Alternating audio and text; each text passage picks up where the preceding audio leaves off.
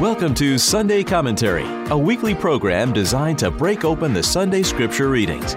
Join us as we listen to God's Word and seek to grow in our love and understanding for the good news in our lives. And now, Sunday Commentary with Kevin Doran and Carla Wehrman.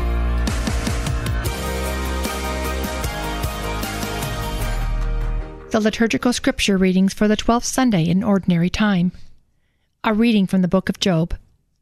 The Lord addressed Job out of the storm and said, "Who shut within doors the sea, when it burst forth from the womb?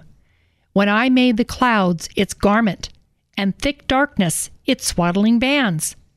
When I set limits for it, and fastened the bar of its door, and said, Thus far shall you come, but no farther, and here shall your proud waves be stilled." The word of the Lord. Thanks be to God. The responsorial psalm. Give thanks to the Lord, his love is everlasting. Give thanks to the Lord, his love is everlasting. They who sailed the sea in ships, trading on the deep waters, these saw the works of the Lord and his wonders in the abyss. Give thanks to the Lord, his love is everlasting. His command raised up a storm wind which tossed its waves on high. They mounted up to heaven, they sank to the depths. Their hearts melted away in their plight. Give thanks to the Lord, his love is everlasting. They cried to the Lord in their distress. From their straits he rescued them. He hushed the storm to a gentle breeze, and the billows of the sea were stilled. Give thanks to the Lord, his love is everlasting. They rejoiced that they were calmed, and he brought them to their desired haven. Let them give thanks to the Lord for his kindness, and his wondrous deeds to the children of men. Give thanks to the Lord, his love is everlasting. A reading from the second letter of St. Paul to the Corinthians. Brothers and sisters, the love of Christ impels us, once we have come to the conviction that one died for all. Therefore, all have died. He indeed died for all, so that those who live might no longer live for themselves, but for him who for their sake died and was raised. Consequently, from now on we regard no one according to the flesh. Even if we once knew Christ according to the flesh, we now know him so no longer. So whoever is in Christ is a new creation. The old things have passed away. Behold, new things have come. The word of the Lord. Thanks be to God. A reading from the Holy Gospel according to Mark. Glory to you, O Lord. On that day, as evening drew on, Jesus said to his disciples, "Let us cross to the other side." Leaving the crowd, they took Jesus with them in the boat, just as he was, and other boats were with him. A violent squall came up, and waves were breaking over the boat, so that it was already filling up. Jesus was in the stern, asleep on a cushion. They woke him and said to him, "Teacher, do you not care that we are perishing?" He woke up, rebuked the wind, and said to the sea, "Quiet, be still." The wind ceased, and there was a great calm. Then he asked them, "Why are you terrified? Do you not yet have faith?" They were filled with great awe and said to one another, "Who is this then, whom even the wind and sea obey?" The Gospel of the Lord. Praise to you, Lord Jesus Christ. Well, Kevin, we are in the 12th Sunday in Ordinary Time, but today is also Father's Day. So I want to say Happy Father's Day Thank to you, you. Kevin, and all fathers everywhere. And you know, it's sad, but in our world today, fatherhood is in a state of crisis. And dads are often considered to be expendable so long as they send in a monthly child support payment. And this degraded role of fatherhood has far-reaching effects, and it has damaged the very foundation of society. In his 1981 apostolic exhortation on the role of the Christian family in the modern world, Pope St. John Paul II had this to say about the role of fatherhood. In revealing and in reliving on earth the very fatherhood of God, a man is called upon to ensure the harmonious and united development of all the members of the family. He will perform this task by exercising generous responsibility for the life conceived under the heart of the mother, by a more solicitous commitment to education, a task he shares with his wife, by work which is never a cause of division in the family, but promotes its unity and stability, and by means of the witness he gives of an adult Christian life, which effectively introduces the children into the living experience of Christ and the church. And then, of course, Kevin, we have the example of St. Joseph, who gives the perfect example of fatherhood in humble submission to the will of God, leaving himself always open to the direction of God and using his strength not to promote his own ego and his own self-esteem, but rather to protect and teach and guide the Son of God who was entrusted to his care. Wow, how important, especially those words you mentioned from John Paul II, how critical fatherhood is and how complementary it is to motherhood. And what a beautiful statement on really all fathers. We need to really reclaim that true sense of masculinity and fatherhood, just as you mentioned, for the stability of our society. Absolutely. Yeah, so all fathers out there, happy Father's Day to you. Yes, indeed. And talking about righteous men, we're going to talk about Job, aren't we? Yes, we are. Let's move into our readings. We're going to find that there's a common theme, and that common theme is storms. And of course, the purpose of this is to direct our thoughts to the kind of storms that threaten the life of our immortal souls. Yes.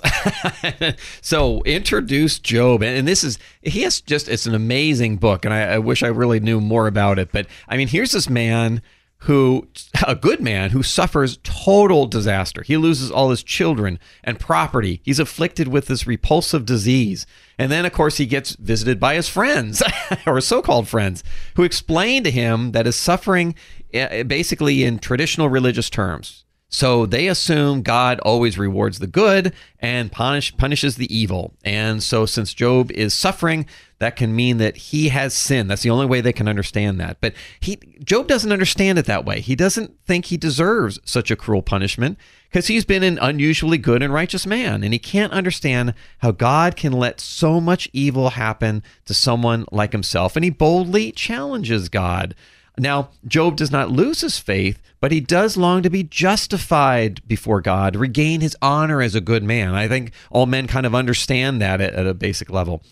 Now, what we see in the readings today is God doesn't give an answer directly to Job's questions, but he does respond to Job's faith by overwhelming him with his divine power and wisdom, and then Job humbly acknowledges God as wise and great, and repents of the angry words that he has used. So this is really, to me, even a story of, I'll call it maybe this redemptive suffering where oftentimes a person's greatest strength also manifests their greatest weakness. We see Job here. He is indeed a righteous man. He recognizes himself and lives as this righteous man, but he also has this pride, this being judgmental about things.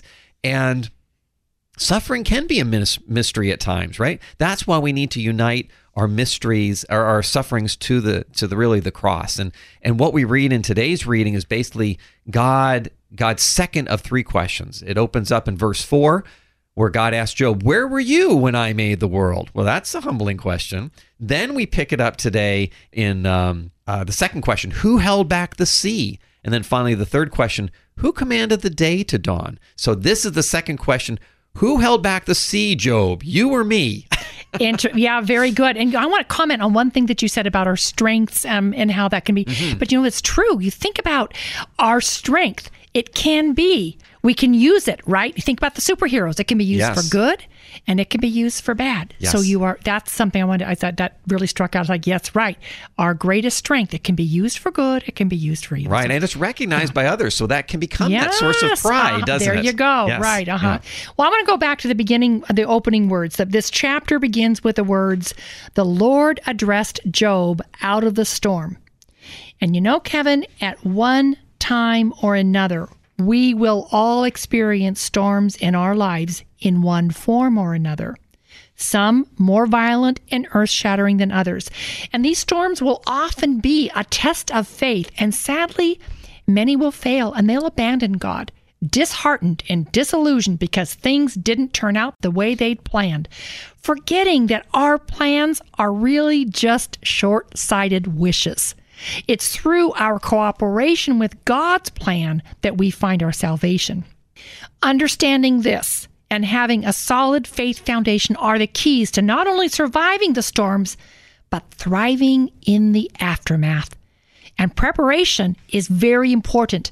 When we hear and see the signs of a storm coming, we should be sure that we're prepared, just as we would when we're expecting a bad weather storm like a tornado or a hurricane. Take a spiritual inventory. How healthy is my relationship with God? And get to confession if we need to, if we're not in the state of grace, if we need to reconcile that relationship with God so that we're able to turn to Him in our need. Because when the storm becomes really bad, it is the grace of God that's going to protect us, strengthen us, nourish us, and comfort us. Yeah. You talk about that thriving after the storm, really becoming more Christ-like through that experience. That's what I really see in the second reading here in St. Paul to Corinthians. This first line, the love of Christ impels us. It calls us to action, but to what type of action? We see in the middle here that we may no longer live for ourselves. We must live for others. And I see that as a beautiful reading today because that is really what Christ's life, His message, His death, His resurrection is all about. Right? God reconciled men to Himself by means of Jesus Christ. And the death of Christ is that high price that was paid, that ransom that set us free from bondage of sin and death and Satan. He made Himself a victim for sin by offering Himself as a sacrifice. And then, as we see at the end, behold, new things have come. That's really what we see ourselves as we go through and thrive out of that storm, as we live for others. Then that's where we see we also will have new things to come. And I think one of the ways we need to live here, if I can list the spiritual works of mercy today, to instruct the ignorant, to counsel the doubtful, to admonish the sinners, to bear wrongs patiently, to forgive offenses willingly, to comfort the afflicted, and to pray for the living and the dead. If we can do this inspired by Christ and the Holy Spirit, this indeed is the way that we express and put into action no longer living for ourselves. So a beautiful message there. And St. Paul, when he says that, that the love of Christ impels us, he also explains how this is the antidote for selfishness. It is the love of Christ. And the love of Christ is the driving force that can be found inside the hearts of every saint and of those who have a sincere desire to become a saint. It is the love of Christ that gives us the courage and the strength to surrender our wills to the will of God. It's the love of Christ that completes us. It is. And that, talking about storms and these stormy experiences, we see that in our gospel according to Mark today. We see Jesus and the disciples and others in boats. Of course, the boat is the symbol of the church. And this violent squall comes up. Well, I think that's not only a physical sign, but also a symbolic sign of the struggles that we deal with sin in our own lives, isn't it? It sure is, yeah. And it's really easy to say, I trust God and I have faith when everything is going well in our own little bubble. But throw in a tornado or a hurricane or even a pandemic, right? And we all start shouting, oh, Lord, save us. This is the end. We're all going to die. Kind of in the way that the disciples responded in this gospel reading. It could be that God allows storms in life to help us grow in faith. Amen. You've been listening to Sunday Commentary with Kevin Doran and Carla Wehrman, produced at the studios of Mater Dei Radio. For more information about this show, go to materdeiradio.com. That's MATERDEI radio.com.